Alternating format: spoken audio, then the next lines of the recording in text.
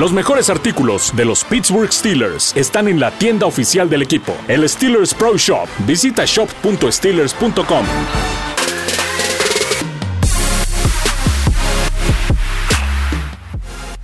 ¿Qué tal, amigos? Bienvenidos a esta tercera emisión del podcast Inmaculado. Luis Rodríguez y que les habla Arturo Carlos, listos para conversar de un poquito de historia, anécdotas y más cuando tienes un juego que de alguna manera, ahora que se enfrentará a los Carolina Panthers, pues es un juego, el de las Panteras de Carolina, tradicional. Luis, ¿cómo estás? Un equipo que de alguna manera, no sé si son los uniformes, pero a mí me gusta mucho la combinación cuando los Steelers y el equipo de los Panthers se enfrentan en el terreno de juego. ¿Cómo estás? Bien, gracias Arturo, un placer estar aquí con ustedes y ya pues llegamos a lo que será la última semana de la pretemporada y nos acercamos ya al inicio de la temporada regular. De acuerdo, vamos a hablar obviamente también de varias cosas, ¿no? De los cortes, del récord, que pues mucha gente queriendo o no, pues ya le hace ojitos porque de tener un récord de 3 ganados, 0 perdidos, sabemos que para este año se redujo, aunque para Pittsburgh será una buena oportunidad de tener este compromiso así, pero hablemos un poco de lo que representa esta rivalidad de pretemporada. ¿Por qué se enfrentan Panthers y Steelers al cierre de pretemporada cada año? Finalmente los equipos, Luis, siempre buscan juegos cercanos geográficamente, ¿no? Tratar de que no sea una logística complicada. Lo vimos en el juego en Canton, ¿no? Literal fue subirse al camión, viajar las 2 horas y de regreso igual después del partido, y además que son grupos muy grandes en pretemporada. Sin embargo, pareciera que Charlotte, ¿no? y Pittsburgh no están tan cerca geográficamente. Llama la atención eso, pero desde el 2003 que inició esta pues rivalidad y sobre todo el pactar este tipo de partidos, les asentó muy bien a ambas franquicias y sobre todo porque también pues entre propietarios existía una buena relación, y no porque no la exista ahora, pero ya también cambió el personaje en el lado de las Panteras. Sí, aunque sigue esa conexión, ya que el dueño David Tepper, el nuevo dueño de las Panteras, era parte del grupo de dueños de Pittsburgh y tuvo que vender sus acciones en el equipo de Pittsburgh para poder comprar el equipo de las Panteras de Carolina. Entonces sigue esa conexión ahí muy cercana al equipo. Sí, se hizo más estrecha probablemente esa relación que paradójicamente, ¿no? De esas coincidencias de la vida, dices, bueno, me gusta este equipo y es justamente el que puedes tener, porque no se abren oportunidades para comprar un equipo todos los días, ¿no? Y eso sucedió, toma las Panteras y evidentemente, bueno, pues se mantiene esta relación de trabajo, ¿no? De interacción hacia el último juego de pretemporada, que incluso por esta cercanía, mucha gente pudiese pensar que se darían prácticas conjuntas, ¿no? Muchos equipos toman práctica conjunta, un par de entrenamientos en la semana y después un enfrentamiento, aunque no suele darse tanto ya hacia la última semana, que también este año tendrá diferentes días, ¿no? Para las Panteras y para Pittsburgh jugarán en viernes, pero hay partidos el sábado, hay partidos el domingo, cuando antes se trataba de dar cierto equilibrio a los equipos para que terminaran el mismo día, cortaran al día siguiente y todos pudieran incluso reclamar jugadores y tuvieran las mismas circunstancias, ¿no? O condiciones para poder tanto cortar y reclamar jugadores para finalmente convertir ya sus jugadores a la lista de prácticas. Pero al final, pues teniendo tanto tiempo de aquí al inicio de la temporada regular, me parece que eso fue lo que permitió que fuera un poco más relajado ese ritmo tan asfixiante que pues la realidad era, porque acababa el partido y a las horas tenías que estar cortando jugadores. Era muy complicado ese proceso para terminar para gerencia general y demás, ¿no?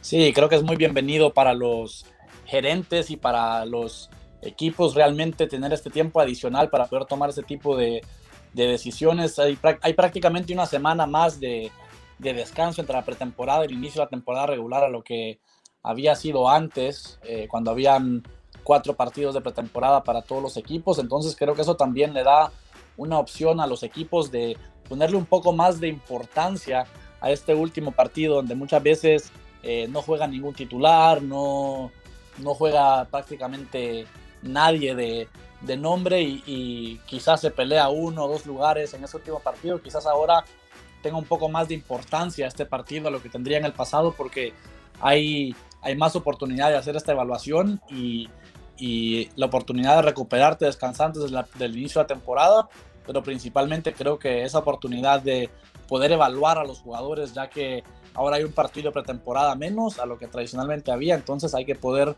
maximizar el tiempo que están los jugadores particularmente nuevos en el terreno de juego.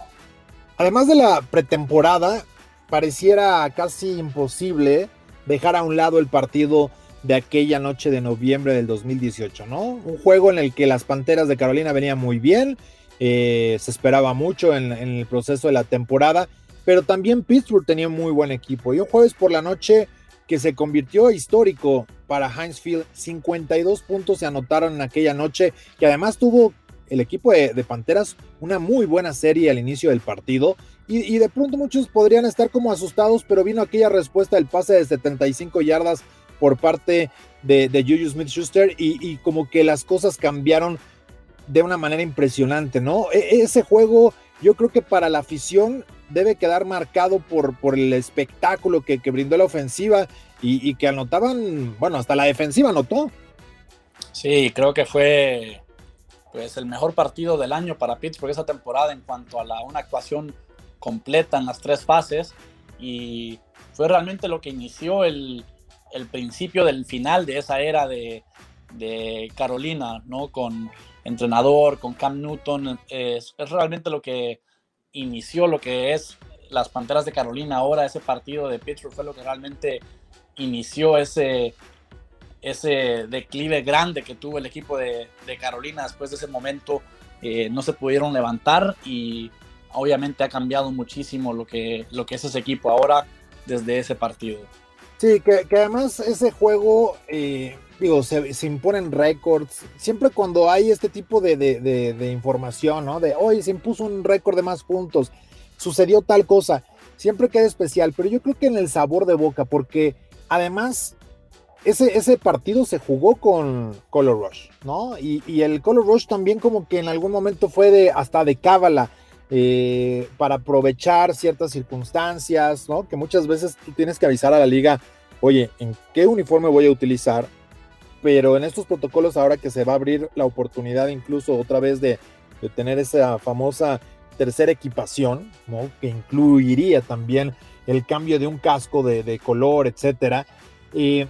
Todo este tipo de procesos realmente creo que marcan mucho del destino, hay veces, ¿no? Y yo creo que esa noche fue en ese sentido muy especial para poder enfrentar a Carolina, y que bueno, pues de ahí, como bien decías, probablemente el mejor partido de la temporada 2018, y que hacía, ¿no?, a mucha gente ilusionarse, que al final, bueno, sabemos que se complicó el cierre de temporada, un cierto declive. Sí, sin duda que sí, o sea, realmente ese partido queda marcado por eso, como lo venía mencionando, ¿no? Porque realmente fue un cambio de una era, realmente lo que significó ese partido. Hablemos también de algo que, bueno, pues sabemos que en este partido, tú lo mencionabas al principio, con este cambio probablemente muchos jugadores, ¿no?, va a ser su último partido como jugadores profesionales. Habrá quienes se encuentran su lugar para ser parte de un roster de 53 jugadores, y ahí es justo cuando nace esa gran pregunta: ¿quién puede realmente hacerse de un lugar en el último partido para ser parte de estos 53 jugadores? Porque yo recuerdo recientemente, por ejemplo, Ulysses Gilbert, ¿no?, teniendo una super pretemporada, y varios jugadores que de repente dirías, bueno, él se tiene que quedar. Y oh sorpresa, ¿no? Muchas veces cuando llegas ya al momento de decidir quiénes son parte del roster de 53, independientemente de los grandes veteranos, que de repente pues eso se convierte en sorpresa, porque dirías, es un jugador reconocido, y él tendría la oportunidad de quedarse sobre algún novato, pero muchas veces hay novatos que tienen una muy buena pretemporada, los ves en el training camp, los ves en los partidos, y que finalmente no logran hacerse de un lugar, incluso la posibilidad de que se vayan a otro lado, y eventualmente pueden regresar, porque en el practice squad tú sabes que puedes tomar a cualquier jugador después. Sin embargo, es complicado, ¿no?, llevar a cabo esta labor de elegir a los 53 jugadores. ¿A quién podría recordar que de plano digas, en ese último partido sí se ganó su lugar? Realmente tenemos muchísimos de de dónde escoger. Nos podemos ir hasta muy, muy atrás. Recordamos, por ejemplo, a un jugador como Willie Parker, que cuando llega a Pittsburgh, realmente era un agente libre, no se esperaba mucho de él y terminó de impresionar en la pretemporada con un partido contra las Panteras de Carolina, y el resto es historia, ¿no? Willie Parker logró llegar a ser campeón del Super Bowl con Pittsburgh. En su momento tuvo el acarreo más largo en la historia del Super Bowl. Entonces eso te indica que jugadores que son agentes libres, que están ahí al margen de lo que se pueda, de poder quedarse en el equipo, no pueden llegar a tener un impacto grande. De acuerdo, y evidentemente también el elegir a esos 53 jugadores, porque será el proceso posterior al partido. Muy difícil la labor para Kevin Colbert, para todo el equipo en general, Coach Tomlin por supuesto, y toda la parte de personal entre esa selección de jugadores. ¿Qué tan complejo es? ¿Cómo se da ese proceso? Porque al final cada quien dice, esta es mi unidad de jugadores, ¿no? Estos son mis lineados ofensivos, ¿cuántos tengo? Ok, tal cantidad. Mucho se ha hablado por ahora que podrían ser 3 alas cerradas. Ok, si tengo ahorita jugando a 5, ¿no?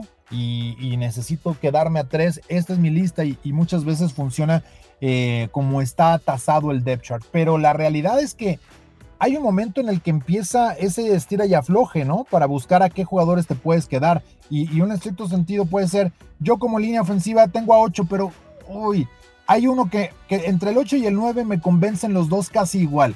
Y a lo mejor otra posición dice, bueno, yo con estos estoy perfecto, y se puede liberar una plaza para que caiga un línea ofensivo. Muchas veces no nada más al nivel del jugador, sino que también o porque es débil la unidad, o porque simplemente están completos de otro lado. Entonces hay hasta factor de suerte muchas veces para poder ser parte de un roster de 53 jugadores. Sí, y a veces funciona de movimiento de un lado para el otro. Arturo, hablando un poco del tema anterior, recuerdo yo en el 2018, 2017, el equipo de Pittsburgh tenía muchísimos corredores peleando por un puesto, y Carolina casi no tenía corredores. Y en el último partido de pretemporada, Cameron Artis-Payne de Pittsburgh corre para casi 200 yardas contra Carolina. Pittsburgh lo termina cortando, pero Carolina lo vio de cerca en ese partido y lo termina firmando, ¿no? Entonces, muchas veces estos jugadores que están en el roster de 53 al final, lo que están haciendo en el último partido de pretemporada es que ellos saben que no van a quedarse en el equipo donde están, pero están tratando de poner jugadas en sus videos de highlights para que otros entrenadores y otros equipos los puedan llegar a firmar, ¿no? O sea, creo que cuando ya llegas a este partido, la mayoría de los entrenadores y equipos ya saben más o menos quiénes se van a quedar, ¿no? De esos 53, quizás están ahí, tienen unos 55, 58 jugadores, y pues están ahí al margen 2, 3, 4 jugadores, y hay ciertos casos que hay lesiones, cosas similares, pero a fin de cuentas creo que lo más importante de la última semana que hacen muchos de los equipos es, como ya tienen prácticamente los jugadores de su lado, pues se enfocan mucho en poder ver a los jugadores de los otros equipos, y tienen una lista de 15, 20 jugadores que están ahí esperando que los corten otros equipos, y saben que se subirían en ese momento para poder contratar a uno de esos jugadores. Sí, incluso obviamente siempre la información, ¿no?, mediática es, oye, van por el roster de 53, pero no olvidemos que hay un grupo afuera, que es el famoso Practice Squad, el equipo de prácticas, y ese es el que también hay que nutrir precisamente en esta semana. Entonces ahí es donde le echas ojo a esos 15, 20 jugadores que mencionas de otros lados que pudieron enfrentarse en la pretemporada o que han estado brillando, porque también muchas veces cuando tú volteas a ver qué jugadores hay, es cuando ya los cortaron. Pero en el momento que tú tienes la oportunidad de mantenerlos en el radar, es justamente lo que has estado trabajando a lo largo de prácticamente un mes en training camp y en los partidos. Así que también esa selección de los jugadores que serán parte del Practice Squad será muy importante, y más en este tema de pandemia que, bueno, pues desde el año pasado se convirtieron en jugadores que pueden ser elegibles para llegar en cualquier momento, incluso 2 horas antes al roster activo para un partido. Pero hablando de la pretemporada, Luis, mucha gente ha estado escribiéndonos en @cereros, a través de Twitter, en Instagram, también en nuestra cuenta de Facebook en Pittsburgh Steelers, sobre el récord de ganados y perdidos en la pretemporada. Es bueno siempre por una cultura ganadora, ¿no? Tener récord positivo. Sucedió en las últimas 3 temporadas, ¿no? Se ha tenido un récord de 3 ganados, un descalabro. El año pasado no se jugó la pretemporada, pero es raro este tipo de escenarios, ¿no? De llegar invicto o de perseguir un récord positivo. Hay equipos que han ganado un Super Bowl perdiendo todos sus juegos de pretemporada y evidentemente al ganar todos los juegos de pretemporada, temporadas desastrosas, ¿no? En las que terminan dentro de los 5 peores equipos de la liga. No es una regla escrita, ayuda en la cultura ganadora probablemente nada más, pero sí creo que es un buen momento en ese sentido, porque por ahí del 2007 al 2012 también se tuvo un récord similar de 3-1. Por ahí también se tuvo un récord de 0-3, que no se jugó un tercer partido en el 2013 ya con Coach Tomlin. Pero en general creo que es importante este tema, ¿no? ¿Tú crees que realmente pesa el decir, bueno, terminamos invictos como sucedió en el 97 por última ocasión? Sí, podría ser. Nunca sabes qué puede ocurrir en estas últimas semanas, Arturo. Por eso es que, aunque a mucha gente le parezca que no tenga relevancia e importancia el partido, por eso mismo es que esta semana para mí es más bien emocionante, porque todo eso puede pasar y no sabes lo que puede ocurrir. Hay lesiones, pasan cosas en otros equipos, hay cortes sorpresas de un lado. Entonces creo que hay mucho por lo que tenemos que estar pendientes y mucho por lo que podemos estar emocionados, ¿no? Por esta última semana. Pues ahí está, optimismo, sobre todo medir las cosas, ¿no? Con la suficiente pues conciencia de qué es lo que está pasando. Mucha gente decía, no, es que increíble que se hayan dejado alcanzar después de controlar un partido.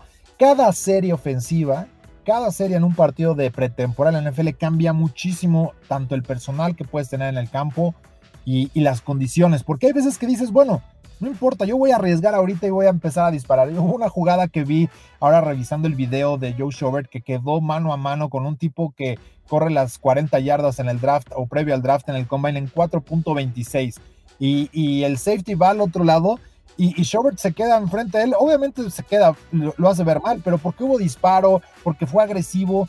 Y es el tipo de juegos en los cuales puedes arriesgar, quieres tomar ciertas cosas que a lo mejor no harías en temporada, y por eso también vemos cómo juegan las cuartas oportunidades, las conversiones de 2 puntos, y este fenómeno, ¿no? Justamente de cuartas oportunidades y de conversiones de 2 puntos, son los que sirven muchas veces para analytics, que ya llegando a la temporada dices, bueno, se jugaron 37 conversiones de 2 puntos, ¿cuántas fueron positivas, no? ¿Cuántas se lograron convertir? ¿Cuántas veces lograste hacer algo que creías que no podías? O simplemente te mantienes a un margen, al margen de no ejecutar ciertas cosas que sabes que te pueden generar en los partidos ya en la temporada, para estar experimentando, para explorar ideas. Pues al final el resultado muchas veces es decorativo en estos partidos de pretemporada. Sí, el resultado final no es lo importante, ¿no? Lo que yo siempre me enfoco en los partidos de pretemporada son en las situaciones, particularmente las situaciones de gol, las situaciones de tercera oportunidad, las situaciones de corto yardaje. Estas son las cosas importantes porque ves la experiencia y el tipo de jugadas que son difíciles de replicar en práctica. Entonces puedes ver cómo ejecuta una línea ofensiva una situación de primero y gol o de 4ª y 1. Ves cómo ejecuta el pateador una patada larga. Hemos visto la batalla entre Harvin y Berry, por ejemplo. O sea, son cosas que te enfocas más en las batallas y en las situaciones más que en lo que sea el resultado final. De acuerdo, y eso es parte de lo que estaremos viviendo este viernes, partido a las 7:30 de la noche, hora de Pittsburgh, para el territorio mexicano a las 6:30, partido que podrán ver a través de Steelers.com/español, podrán ver el video, podrán seguir la transmisión y que pues nosotros estamos muy contentos de poderlo recibir, por supuesto también para que vean tras la cortina de acero con el análisis previo de lo que sucederá en el partido. Tenemos también un programa previo y postjuego para los juegos ya de temporada y por supuesto también en este viernes que tendremos, así que se va a poner interesante, un juego atractivo y que ahí estaremos Luis Rodríguez, un servidor, para poder disfrutar de este partido. Así que te mando un fuerte abrazo, Luis, y ya que sea viernes para poder disfrutar de este partido. Sí, aquí los estaremos esperando. en la transmisión del partido, así que esperamos que nos puedan acompañar. Y le recordamos todos los contenidos que tenemos en Steelers.com/español.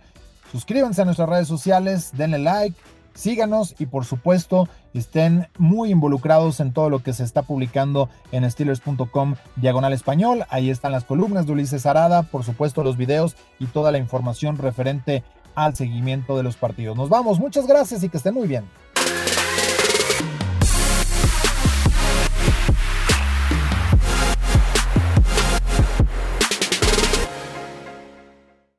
Los mejores artículos de los Pittsburgh Steelers están en la tienda oficial del equipo, el Steelers Pro Shop. Visita shop.steelers.com.